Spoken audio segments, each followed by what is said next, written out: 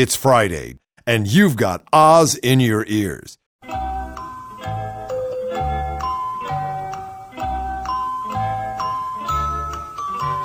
This is Yeri Jarrow, and welcome to Empire Jeopardy, the web's most popular game show. I'm your host and witness as the Empire winds itself up and just keeps unwinding. All three contestants are back from last week. He's an urban vertical farmer from Battered, Washington, and winner of this year's Golden Trellis Award. Meet Jack Broundart. What's the Golden Trellis, Jack? It's the Oscar of vertical permaculture, Yeri. I won it for growing 380 pounds of Brussels sprouts up the elevator shaft of an abandoned factory.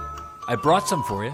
Thanks a bushel, Jack. He was the commander of former intelligence at CENTCOM DreadCent AFPAC in Hinceville, Arkansas.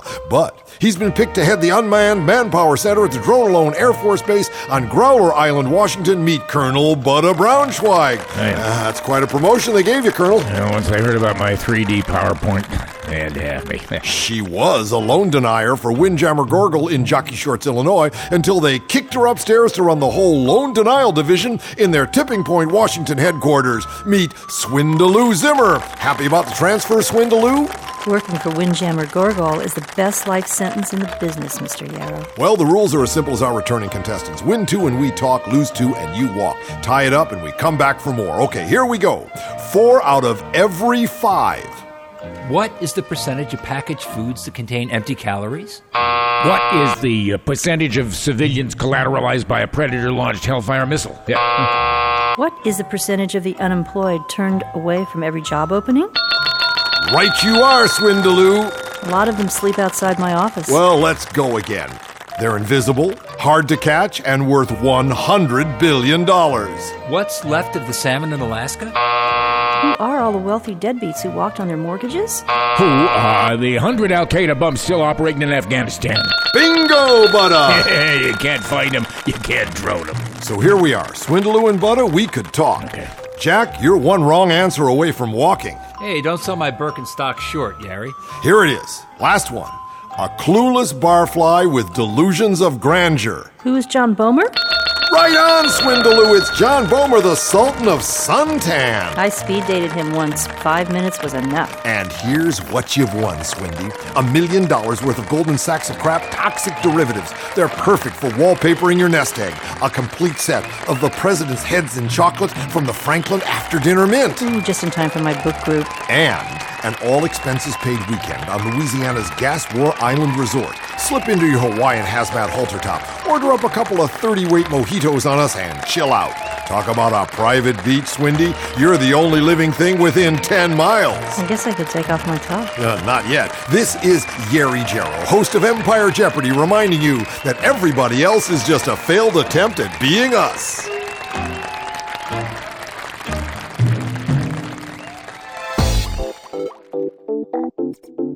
You've got Oz, the best of the best. Let's get going. Like Dave Maloney said to me just recently, hey, there's no registered Tea Party. I mean, there's no real Tea Party as a political entity. There's nobody in Congress with TP after their names. So how come Michelle Bachmann has a Tea Party caucus in the House? Well, not only does she have a Tea Party caucus, and I can't answer, Dave, because I really don't get it, but the first member of the GOP leadership has joined it, Republican Conference Chairman Mike Unlucky Penny Pence. At a press availability recently, Pence was enthusiastic. You betcha, Pence said when asked if he'd join. One of the Mama Mussolini you betcha boys. No surprise. I come out of a background. Yeah, I think he probably does come out of a background, certainly in the wrong direction. I was chairman of the Republican Study Committee. Studying what? Studying how to say no? I was chairman of the House Conservative Caucus, he added. My hope is that this Tea Party caucus will be an avenue for bringing some of the energy and the enthusiasm and the focus and the racism, no, that's mine, that I've seen from the National March on Washington where I spoke on 9/12 to traveling around Indiana and all around the country deeper into the well of Congress. His syntax syntax, he hasn't paid his syntax recently, but what he's basically saying is, look, I've been around. I've even been to Indiana where it's happening. And I know there's a need for this thing for which there is, of course, no need. Pence has been solicitous of the Tea Party movement in the past. He's had his lips surgically attached to their butt. You know, the 9/12 Tea Party in D.C. was promoted heavily by conservative groups like Freedom Works and right-wing radio and TV host Glenn I'm Going Blind Beck. But his enthusiasm for joining the new caucus is a reminder the GOP leaders continue to flirt with the far-right flank of their base. How in the world he wants to spend time in a room with Michelle Bachmann is beyond me. I mean, it is the true Bachmann overdrive. It would drive me over the edge, okay? So, flirting? They are flirting with the Tea Party? They're going all the way in the backseat of the welcome wagon. Boy, I mean, you know, I just hate to be betting my future on the know-nothings in the Tea Party. I mean, Michelle Bachmann, my hero. Michelle Bachmann, who is responsible for 15% of Maybelline's eyeshadow sales. Hi, this is Shahrzad Hackerthumb, and I play the teenage barista at the Useless Boy Cafe on Tipping Point, Radio Free Oz's new seaside soap opera. I listen to Radio Free Oz because I pick up the occasional useful Yiddish term. I know that the executives at Goldman Sachs of Crap are not simply thieves and criminals, they're mumsers and toomlers. John Boehmer isn't just a witless hand puppet, he's a schmendrick. And the vice principal at my middle school is a schmohawk. When one of the stuck-up girls in my class gave me grief, I told her to stop being such a schmageggy. She said I was putting a curse on her. Maybe I was. This is Shahrzad Hackerthumb, and you've got Oz in your ears. This is the first part of my interview with Daniel Ellsberg about the Eikenberry cables as the Pentagon Papers of the Afghan War. I have the honor of having Daniel Ellsberg on the phone with me. Dan is featured in the Academy Award-nominated Best Documentary, The Most Dangerous Man in America, Daniel Ellsberg and the Pentagon Papers. And that's out today on DVD, so you can get to Netflix or to your local store or whatever and take a look. Dan, thanks so much for joining us on Radio Free Oz. Thank you. Glad to be here. Well, one of the things that really energized me to try and reach you was that you had referred to the Eikenberry cables as the Pentagon Papers of the Afghan War, and I join you in that sentiment. And I'd like to get some of your background on this, and you know how you feel and what you think these cables mean, and how you think we may be able to respond to them. So you just go, okay? Glad to be that you're asking about at this point. It's months after they actually appeared on the website of the New York Times. Yeah. In fact, you have the exact date there. I think if you look it up in the Times, it's January or so, quite a while ago. So, however, I found when I lecture about them or speak about them in connection with the film or whatever, I find that most people, even in New York with the Times, had not heard of them. Really? And partly that's because of little characteristics of our mainstream media. The Times ran one day story, and it turns out, as people told me years ago, if a story appears one day in either TV or the press, it didn't happen. That the only thing that really impresses itself on people's consciousness is a running story that has legs, as they say, and it goes day after day, like the Pentagon Papers themselves. When Nixon made the very bad mistake, on the advice of John Mitchell, his bond lawyer, Attorney General, that he should enjoin the papers, which had in fact never happened in American history. Right. The First Amendment was really created in large part to avoid prior restraint like that. So there had never been an injunction against the newspapers. And when Nixon asked John Mitchell, well, have we done this before? John said, yes, sure, lots of times, which is never.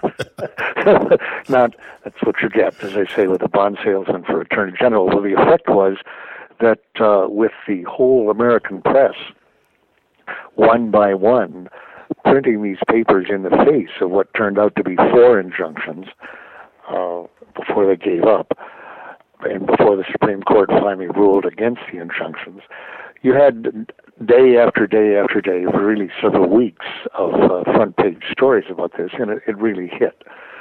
The Eikenberry cables, which also, like the Pentagon Papers, were the revelation of insiders' views to the president of what was really likely to happen and what he ought to do, views that the president proceeded to ignore and bet against, in effect.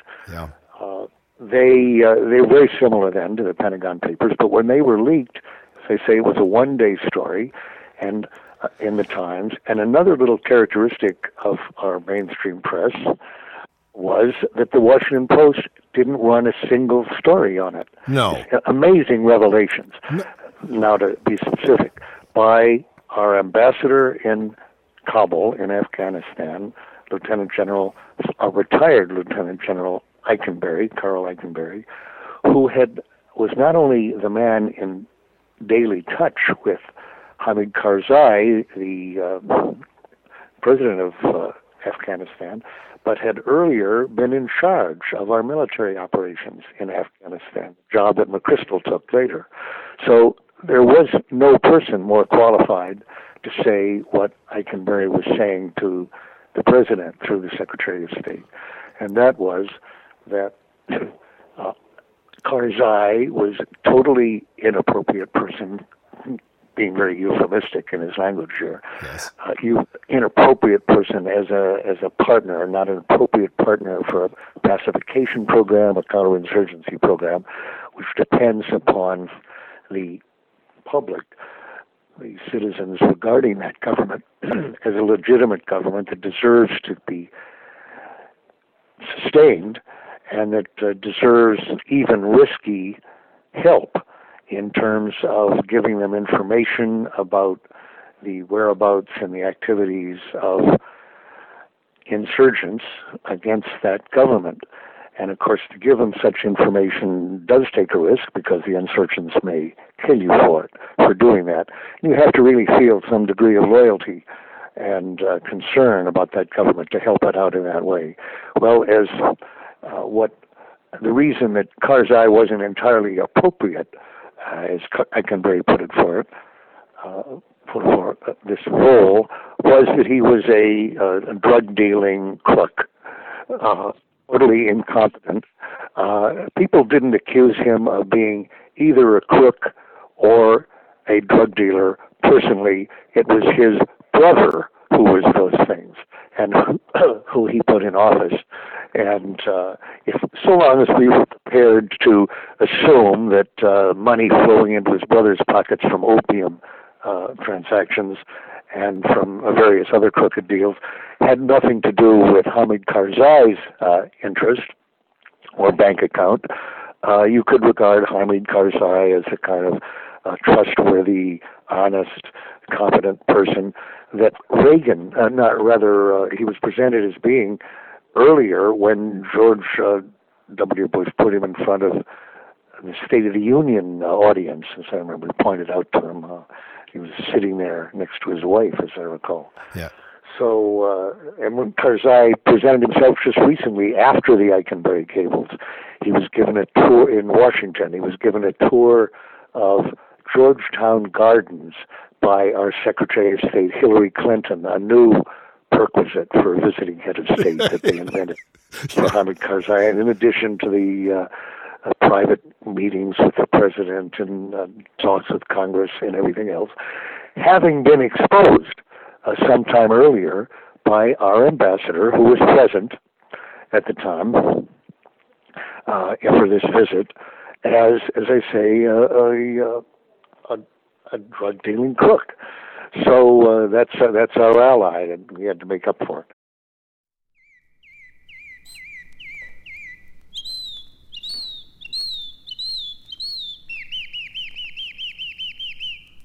Hello, dear friends. This is Reverend Bill Barnes-Stormer of the First Blameless Church of Science Fiction. And let's say thank you for that. Today, dear friends, let us also say thank you to the naysayers among us, to those who put a stop to progress and change. You know, change is a dangerous slogan. In this troubled world, change means to give up your righteousness. Change threatens the family. Change isn't in the Constitution. It's in the Declaration of Independence, and we went through all of that long ago. So to say no to everything is to make no mistakes, and let's say thank you for that. No closes that open door to your inner office. Say thank you. No inspires your co-working man or woman to say no to, out of respect and risk to continued employment. Thank you. No lets you off the hook.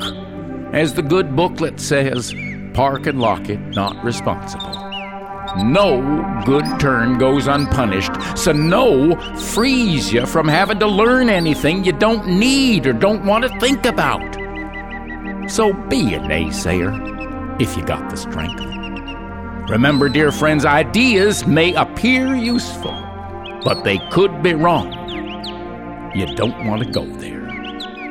This is Bill Barnstormer. Please send for my new Naysayers Workout DVD. It lets you do that bike thing while you learn the story of Ulysses and St. Anthony, who said no to the voluptuous demons of temptation and new ideas. And it tells the story of our confusing America today and lets you exercise your no to the elite minorities who lack the righteousness to say no, and instead they cry out, "Good idea, let's try it." $29.99 to Naysayers, Box No, That's Mine, Arizona 246-810.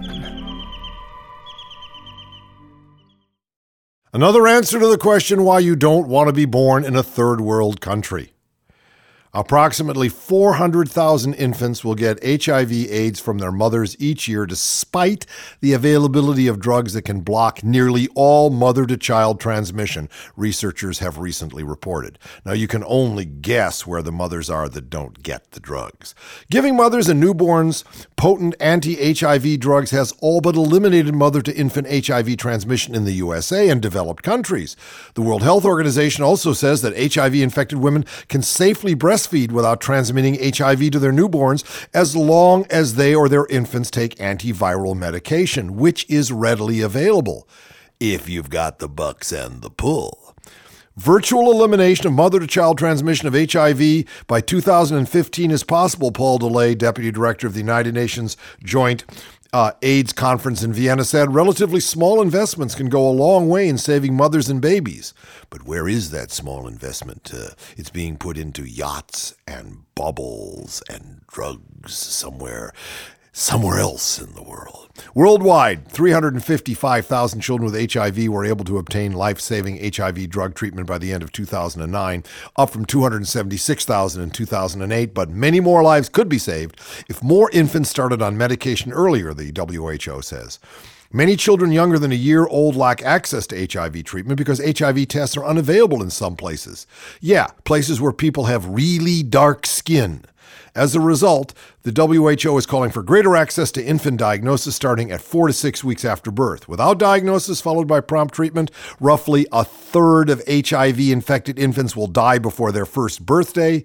The WHO says half will die before reaching 2 years of age. It's a death sentence we don't have to sign. It brings up a very interesting issue. It's all about the United Nations. Our empire is winding down. The war in Afghanistan, the occupation in Afghanistan, it's our last war. It's all over. There's no other place to go. Sooner or later, and this is what's driving the teabaggers mad, is we're going to have to give over some of our power to a greater group, to the United Nations, where they speak many other languages. Remember, you must remember, if you're a true American, that everybody else is a failed attempt at being us. It would look as if the future has an influence on what happens today or yesterday. So it would look as if some effect from the future goes back to us today. This is part 2 of my interview with Daniel Ellsberg. We talk about the rise of the Taliban and is this now Obama's war? Okay, Eikenberry reveals this also, that the request being made by his military counterpart, McChrystal, General McChrystal, for 30,000 to or 80,000, preferably, American troops to add to the 70,000 or so that we had there already, was not only counterproductive, was not only useless, it would not help our security there at all, it was counterproductive. The more troops you put in there in the countryside killing people and killing civilians, the more recruits for the Taliban. So no matter how many people you killed over there, you ended up facing more than you had to start with. Shades of Vietnam, that's huh? what happened in Vietnam, of course. Yes, exactly. No hearts, no minds. And in fact, that's what's happening, Dan, is that there's recent reports on the fact that the Taliban is strengthening, that more people are flocking to them because of all the drone killings and because civilian deaths are up. It's chaos, absolute chaos. Well, the more people we put in, the more Taliban there are to fight. And that's not a coincidence or just an irony, you might say, or how odd. It's a direct cause and effect. Yeah. The Taliban are being recruited by the activity of our soldiers, which, no matter how many Taliban they kill, involve killing more civilians or bystanders. In fact, I was thinking the other day, the Taliban, is quite well funded from the opium trade. They take their cut out of it, just as Hamid Karzai and his brother, Wali Karzai, take their cut out of it. So the opium trade is financing both sides, you might say. Well, since they're well financed, the Taliban pays their troops more than the Karzai government pays its troops.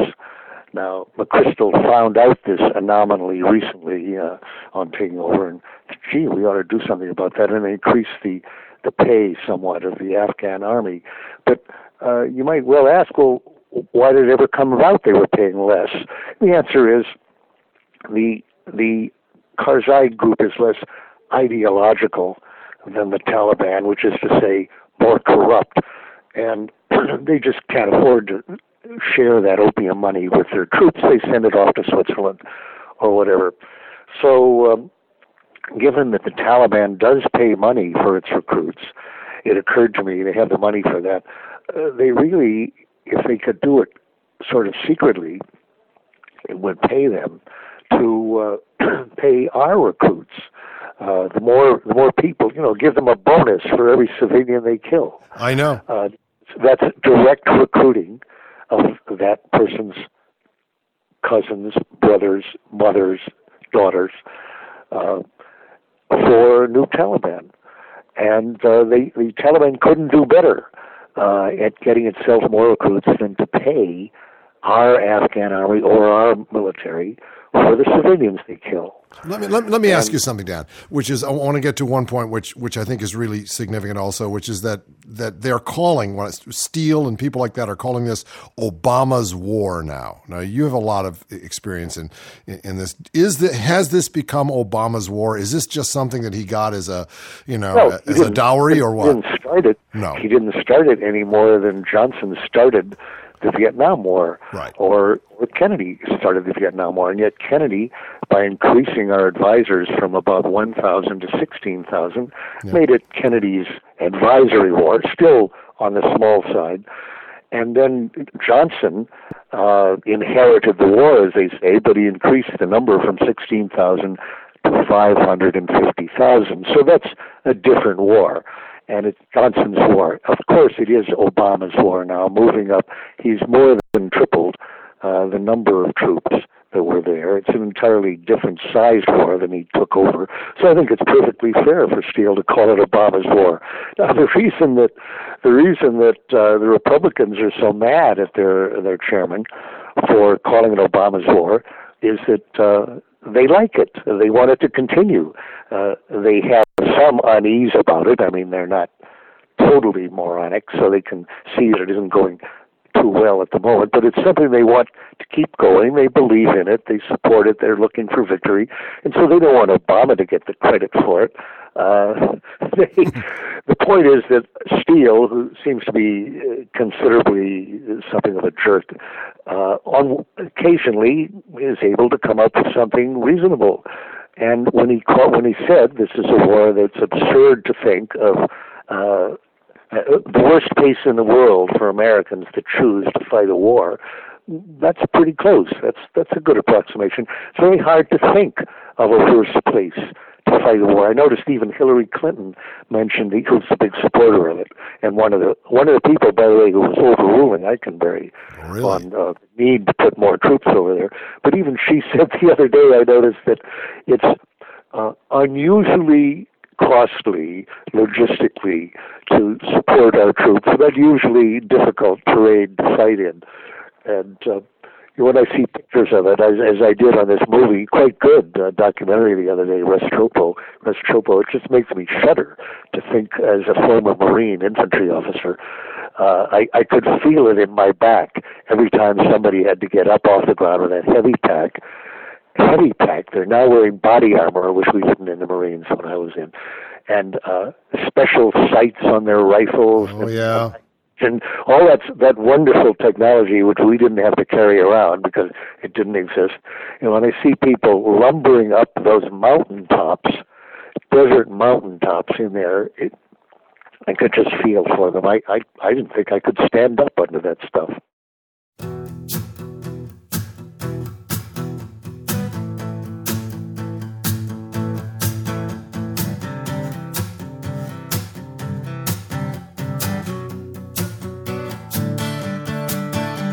John Svensson was a farmer.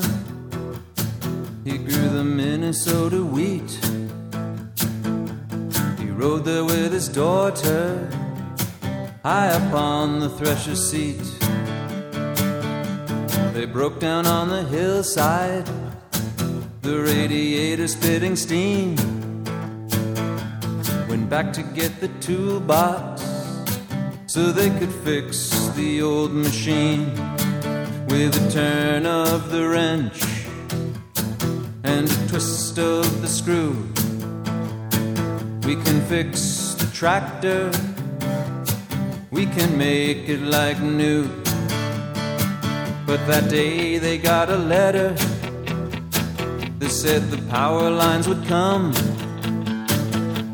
right across their farmland, right across the setting sun. So they gathered all the family and talked late into the night. We cannot let them do this. We've got to put up one hell of a fight with a turn of the wrench and a twist of the screw. We'll apply a little pressure and we'll see what that will do. So they phoned 100 farmers and drove to the Twin Cities. Met there with the governor and they sued the utility. But after writing all the letters and paying all the legal costs to the power of the city, once again the farmers lost. And in the still of the evening, the wind is all you hear. I watch the waves on the wheat fields alone. I walk the furrows of earth I plant year after year. This is our land, this is our home. This is our land, this is our home.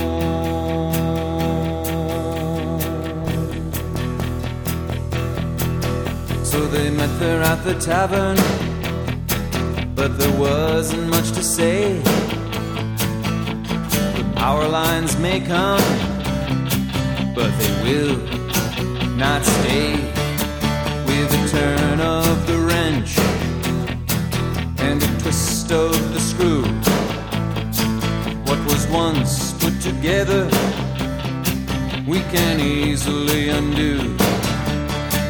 With bandanas on their faces, careful not to make a sound, they loosened all the bolts that held the towers to the ground. And several weeks later, with nobody around, the Minnesota wind blew tower after tower after tower down with a turn of the wrench and a twist of the screw. What was once put together, we can easily undo. With a turn of the wrench and a twist of the screw, what was once put together, we can easily undo. And in the still of the evening, the wind is all you hear. I watch the waves on the wheat fields alone. I walk the furrows of earth I plant year after year. This is our land, this is our home.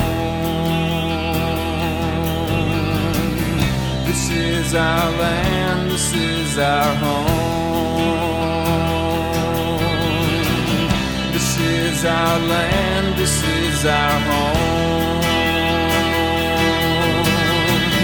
This is our land, this is our home.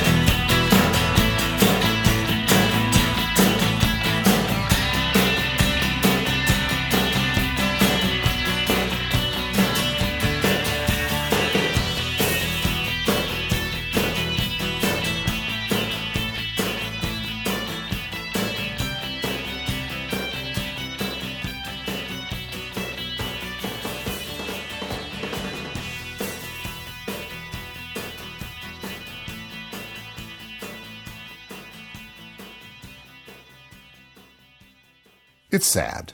I mean, I know people who are partisan and don't like the GOP because they are such awful rascals right now. Would be happy to know that they have decided. They've got their strategy for the midterm elections. They're going to make it basically a question of, was the Bush era good for the country? That's where they're going. They're putting up the Bush flag. Has everybody forgotten the Reagan flag? Though for most of President Obama's tenure, Republicans were eager to run away from that question. Yep. They now act as though the answer makes them bulletproof. With the economy still in crisis and polls showing Republicans poised to pick up many seats this November, GOP leaders have found the nerve to explicitly argue that what the country needs is a return to the same policies that triggered the country's woes in the first place. We need to go back to the exact same agenda, he said, that is empowering the free enterprise system rather than diminishing it, said NRCC Chairman Pete Sessions on Meet the Press. For Democrats, the comments was a gift, one they plan to use repeatedly between now and the fall. They quote, "We could have not made the case any clearer than Pete Sessions did, that the Republicans only want to go back to the failed policies of President Bush." Then NRSC Chairman John Cornyn chimed in on C-SPAN. John does him one better. "Look," he says. And he's probably the wingiest, with Inhofe, the wingiest of the wingnuts. Cornyn, DeMint, and Inhofe are like the three hear no, see no, smell no evil, the mindless boys. He says, "Look, I think President Bush's stock has gone up a lot since he left office." People appreciate his resolve and commitment in the face of a national security threat like 9/11. He had his challenges, no doubt. We have learned a lot about things we could have done better as Republicans in terms of fiscal responsibility. I think a lot of people are looking back with more fondness on President Bush's administration, and I think history will treat him well. Yeah, well, give me a pipe full of whatever Johnny is smoking. If that stuff makes Bush look good, I gotta try a taste. Part 3 of my interview with Daniel Ellsberg. What are Obama's options? How ignorant are we of the country and the culture we're occupying? Let me ask you, what options does Obama have? If you were advising Obama today, you walked into the Oval Office and said, Mr. President, here's what I think is here's the best alternative. What would you recommend? Karzai is right now the mayor of Kabul, and not a very well-situated mayor at that. Now, he has one city under his control.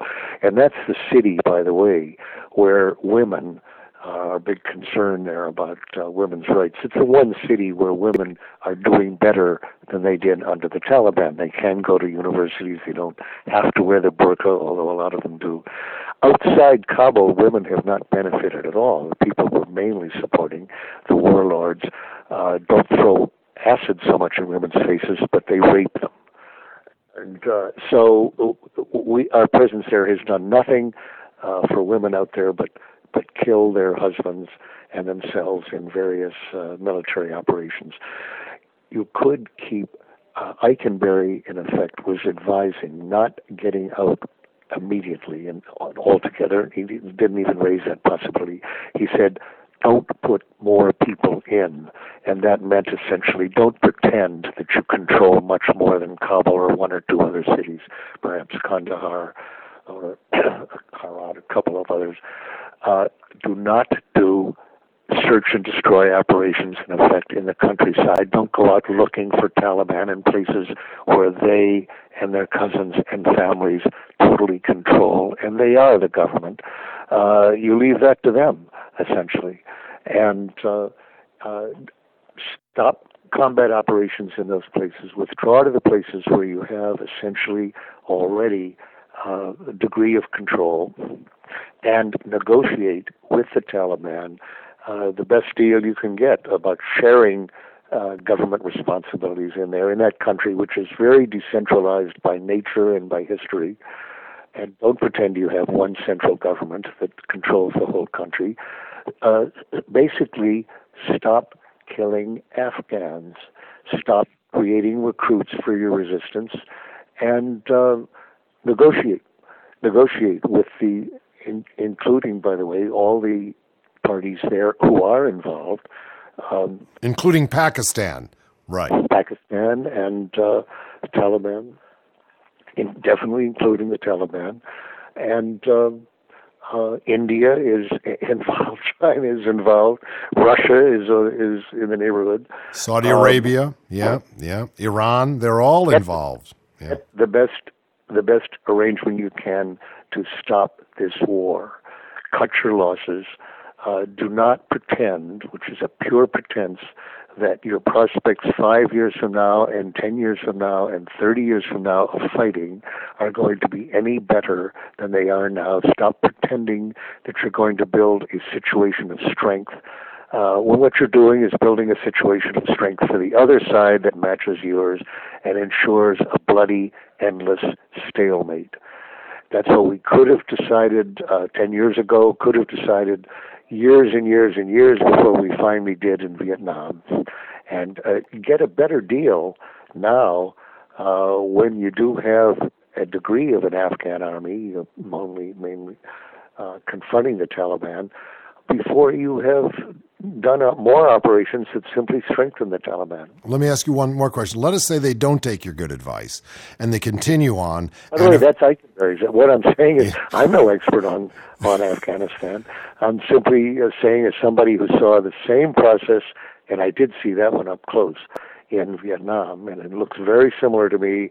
It makes very plausible the advice given by General Eikenberry, who, by the way, and one irony here is all the rumors in the papers are that McChrystal having gone, some other people ought to go too, and they're talking about getting rid of Eikenberry, the one guy who told good truth to the president. He's the one they want to get rid of. And we must remember that Carl Eikenberry is one of our few soldier scholar diplomats. He's West Point, he's Princeton, Harvard, and speaks fluent Mandarin. He's qualified as a Mandarin translator. This is a man of the world who can write and think and fight if necessary.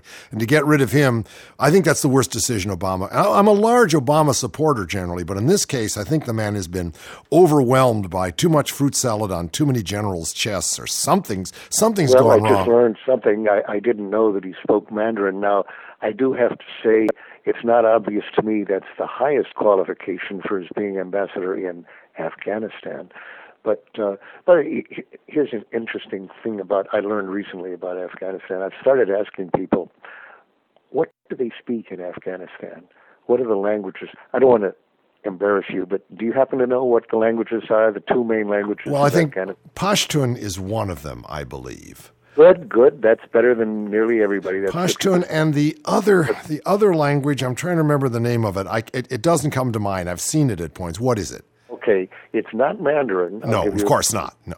And it's not Arab. No. It's, as many people guess, it's known as Dari, which is the name given there to Eastern Farsi, and Farsi, of course, is Persian, Iranian, in other words. Okay, these are two different languages. What struck me about it is I found nobody who generally knows even one of those, let alone two. And it struck me that whereas in Vietnam, we didn't speak the language, Vietnamese, but really everybody knew what the language was. Yes.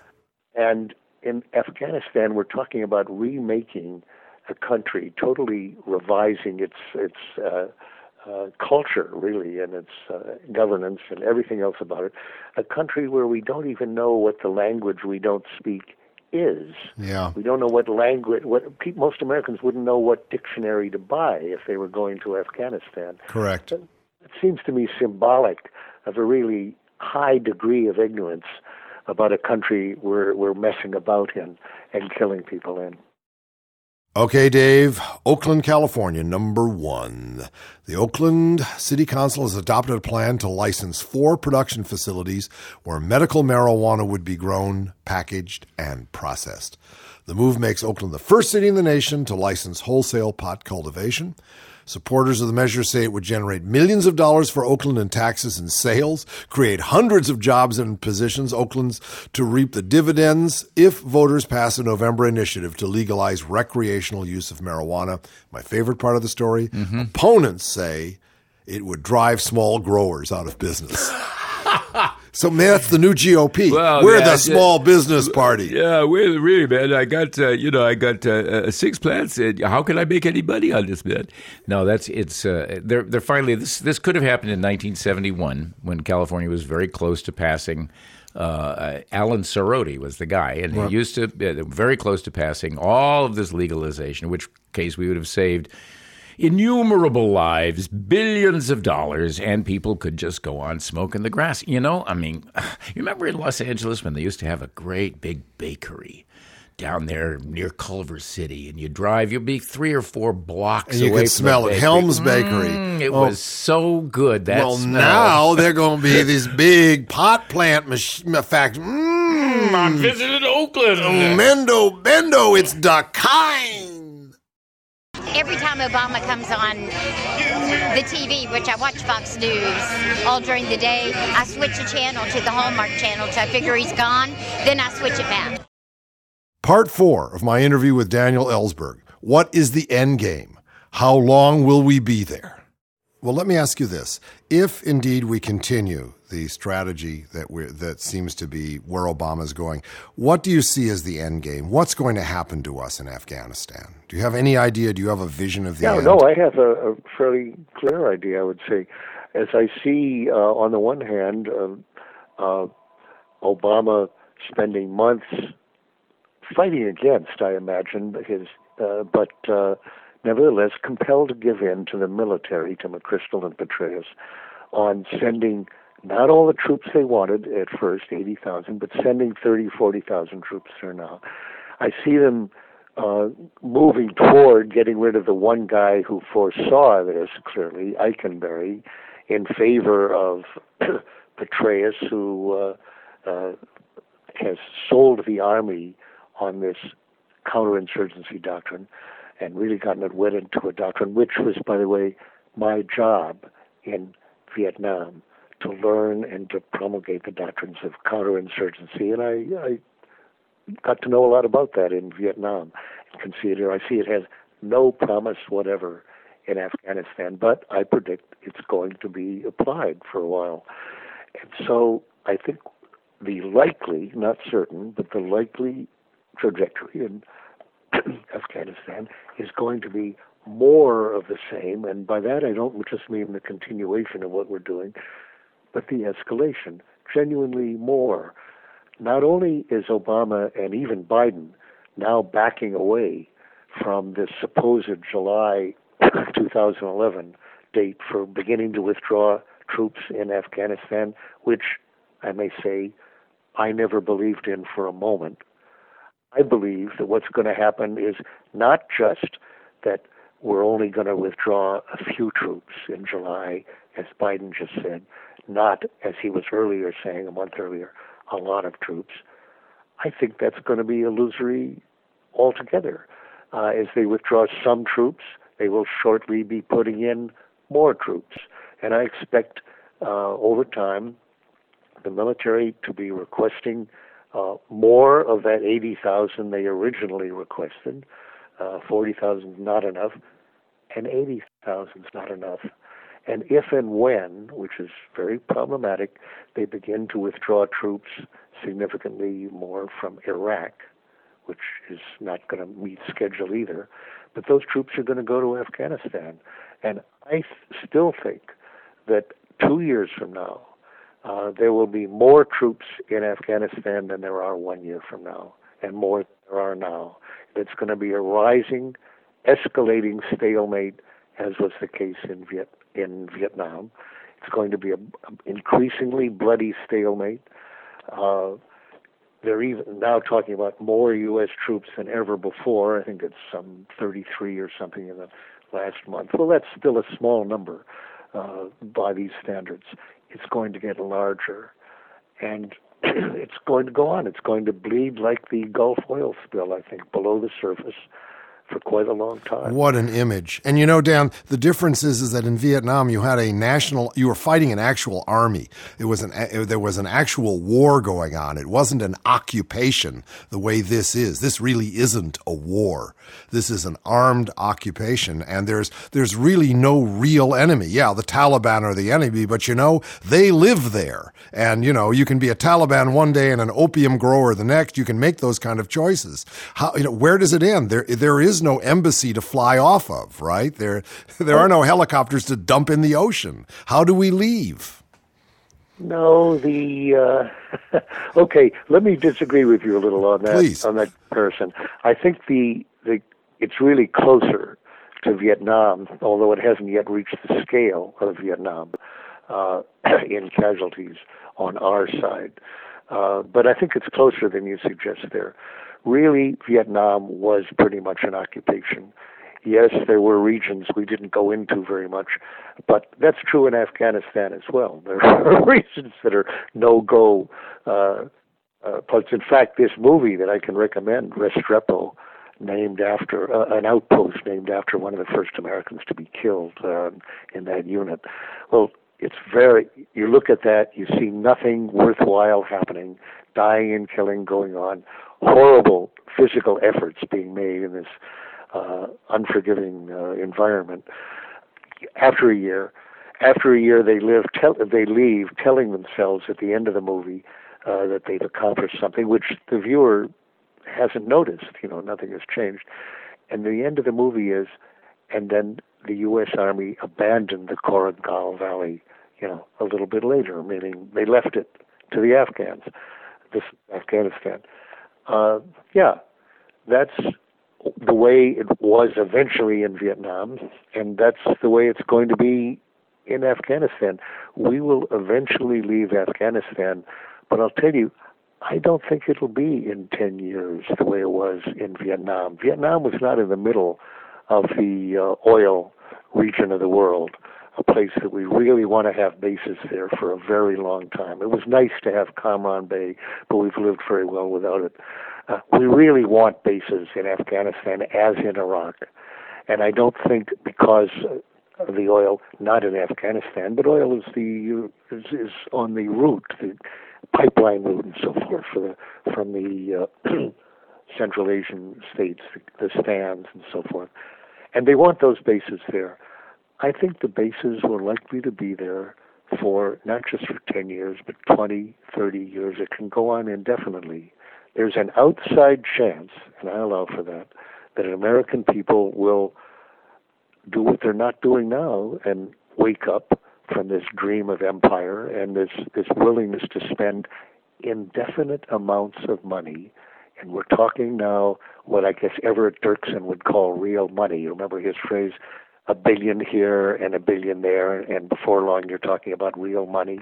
Well, now it has to be $500 billion. Well, that's right. That's what Afghanistan is going to be, and eventually $1 trillion. And in Iraq, this at a time when we can't afford unemployment insurance for the largest amount of unemployed we've had for many years. We can't afford that. We don't have the money. We have the money to spend dropping white phosphorus in the Korengal Valley, which I just saw in the movie the other day. $1 million a soldier to keep them over there, because every gallon of gas has to be taken over little mountain roads that can be cut from any hour of the day by the Taliban to keep them from doing it.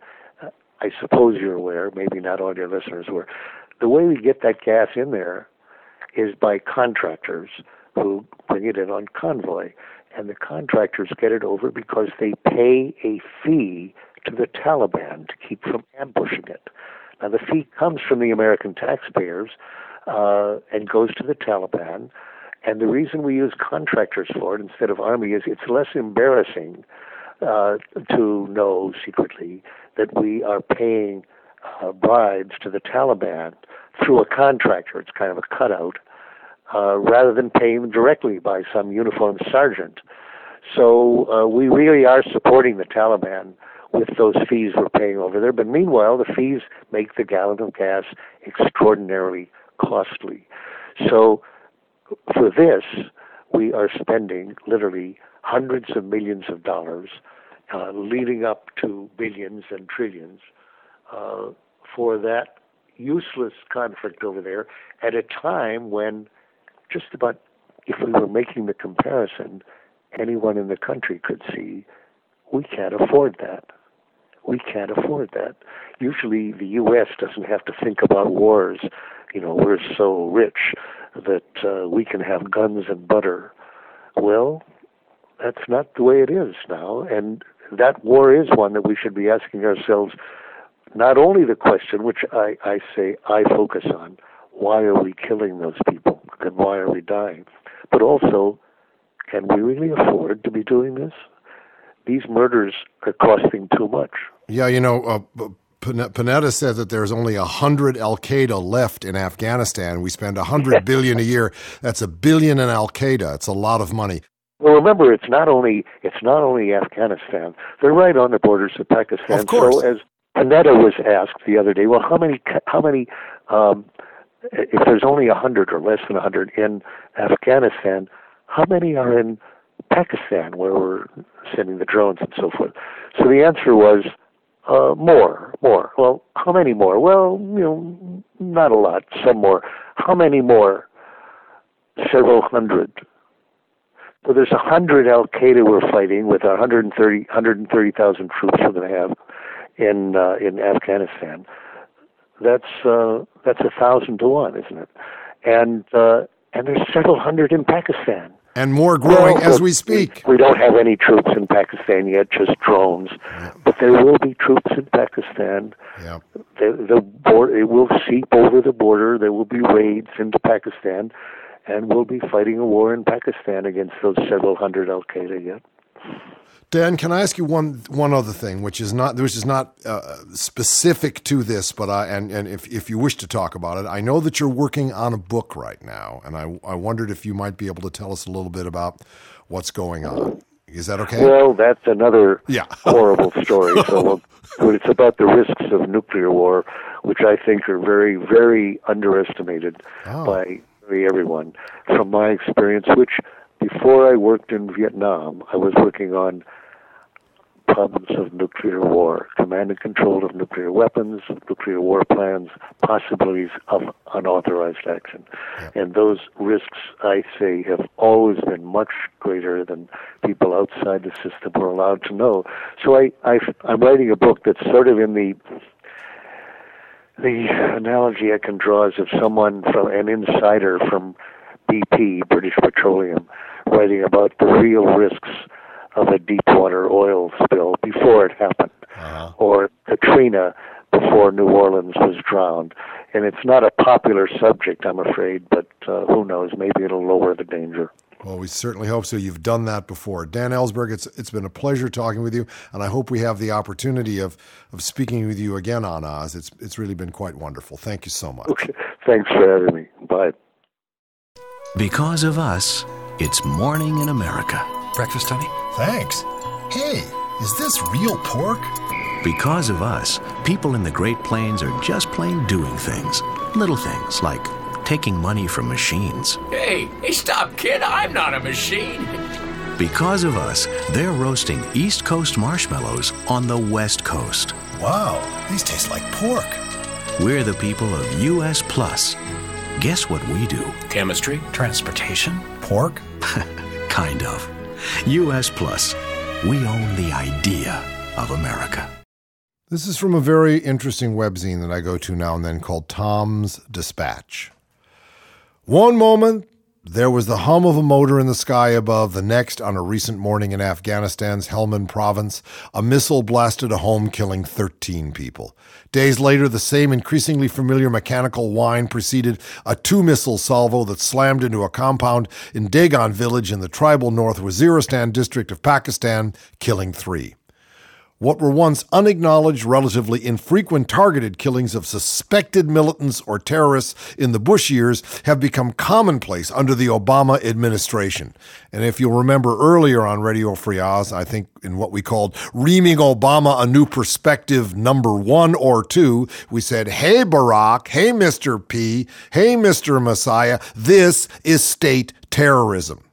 And since a devastating December 30th suicide attack by a Jordanian double agent on a CIA forward operating base in Afghanistan, unmanned aerial drones have been hunting humans in the AFPAC war zone at a record pace. In Pakistan, an unprecedented number of strikes, which have killed armed guerrillas and civilians alike, kill them all, let God sort them out, have led to more fear, anger, and outrage in the tribal areas as the CIA, with the help of the U.S. Air Force, wages the most public secret war of modern times. In neighboring Afghanistan, unmanned aircraft, for years in short supply and tasked primarily with surveillance missions, have increasingly been used to assassinate suspected militants as part of an aerial surge that has significantly outpaced the highly publicized surge of ground forces now underway. And yet, unprecedented as it may be in size and scope, the present ramping up of the drone war is only the opening salvo in a planned 40-year Pentagon surge to create fleets of ultra-advanced, heavily armed, increasingly autonomous, all-seeing, hypersonic, unmanned aerial systems. Drones are the hot weapons of the moment, and the upcoming Quadrennial Defense Review, a soon-to-be-released 4-year outline of Department of Defense strategies, capabilities, and stupidities to fight current wars and counter future threats, is already known to reflect this focus. As the Washington Post recently reported, the pilotless drones used for surveillance and attack missions in Afghanistan and Pakistan are a priority, with the goals of speeding up the purchase of new Reaper drones and expanding Predator and Reaper drone flights through 2013. It's going to become increasingly difficult to beat the Reaper. The MQ-1 Predator, first used in Bosnia and Kosovo in the 1990s, and its newer, larger, and more deadly cousin, the MQ-9 Reaper, are now firing missiles and dropping bombs at an unprecedented pace. Meanwhile, in Afghanistan, the U.S. Air Force has instituted a much-publicized decrease in piloted airstrikes to cut down on civilian casualties as part of Afghan War Commander, or former Afghan War Commander General Stanley McChrystal's counterinsurgency strategy. At the same time, however, UAS attacks have increased to record level. Drones. I hate them. They're wrong. They should be outlawed. And worst of all, as someone who was in the Army, I was no great grunt, but I was in the Army, I know cowardice when I see it. And death at a distance is nothing but state-sponsored cowardice. Well, today was a day of waking up from the dream of empire, a la Daniel Ellsberg. So now that we've woken up from it, what will we dream of when we go back to sleep? Well, maybe something from the Tang Boys. Well, here's a little meditation by Lee Ho. Sorrow on the mountain, a misty rain falling in withered grass. Midnight in the capital. How many men are growing old in this wind? Evening. I get lost on small trails that twist through gnarled black oaks. Straight overhead, the moon drives shadows back to their trees, whitens the hills with false dawn. Torches welcome the newly dead. Over the fresh graves, fireflies. Fireflies light the way for another Radio Free Oz up here on RadioFreeOz.com. The Oz team, let's list them. Peter Bergman, c'est moi, your host. David Osmond, c'est Louis, your co-host. Louis. Hey, Louis. Bill McIntyre is our producer. Dave Maloney is our audio engineer and the man that makes Blue U possible. Tom Gedwillow keeps the website humming. Scott Wilde keeps the connection. Chaz Glass keeps the figures, and Phil Fountain keeps it pretty. See you again soon upon soon.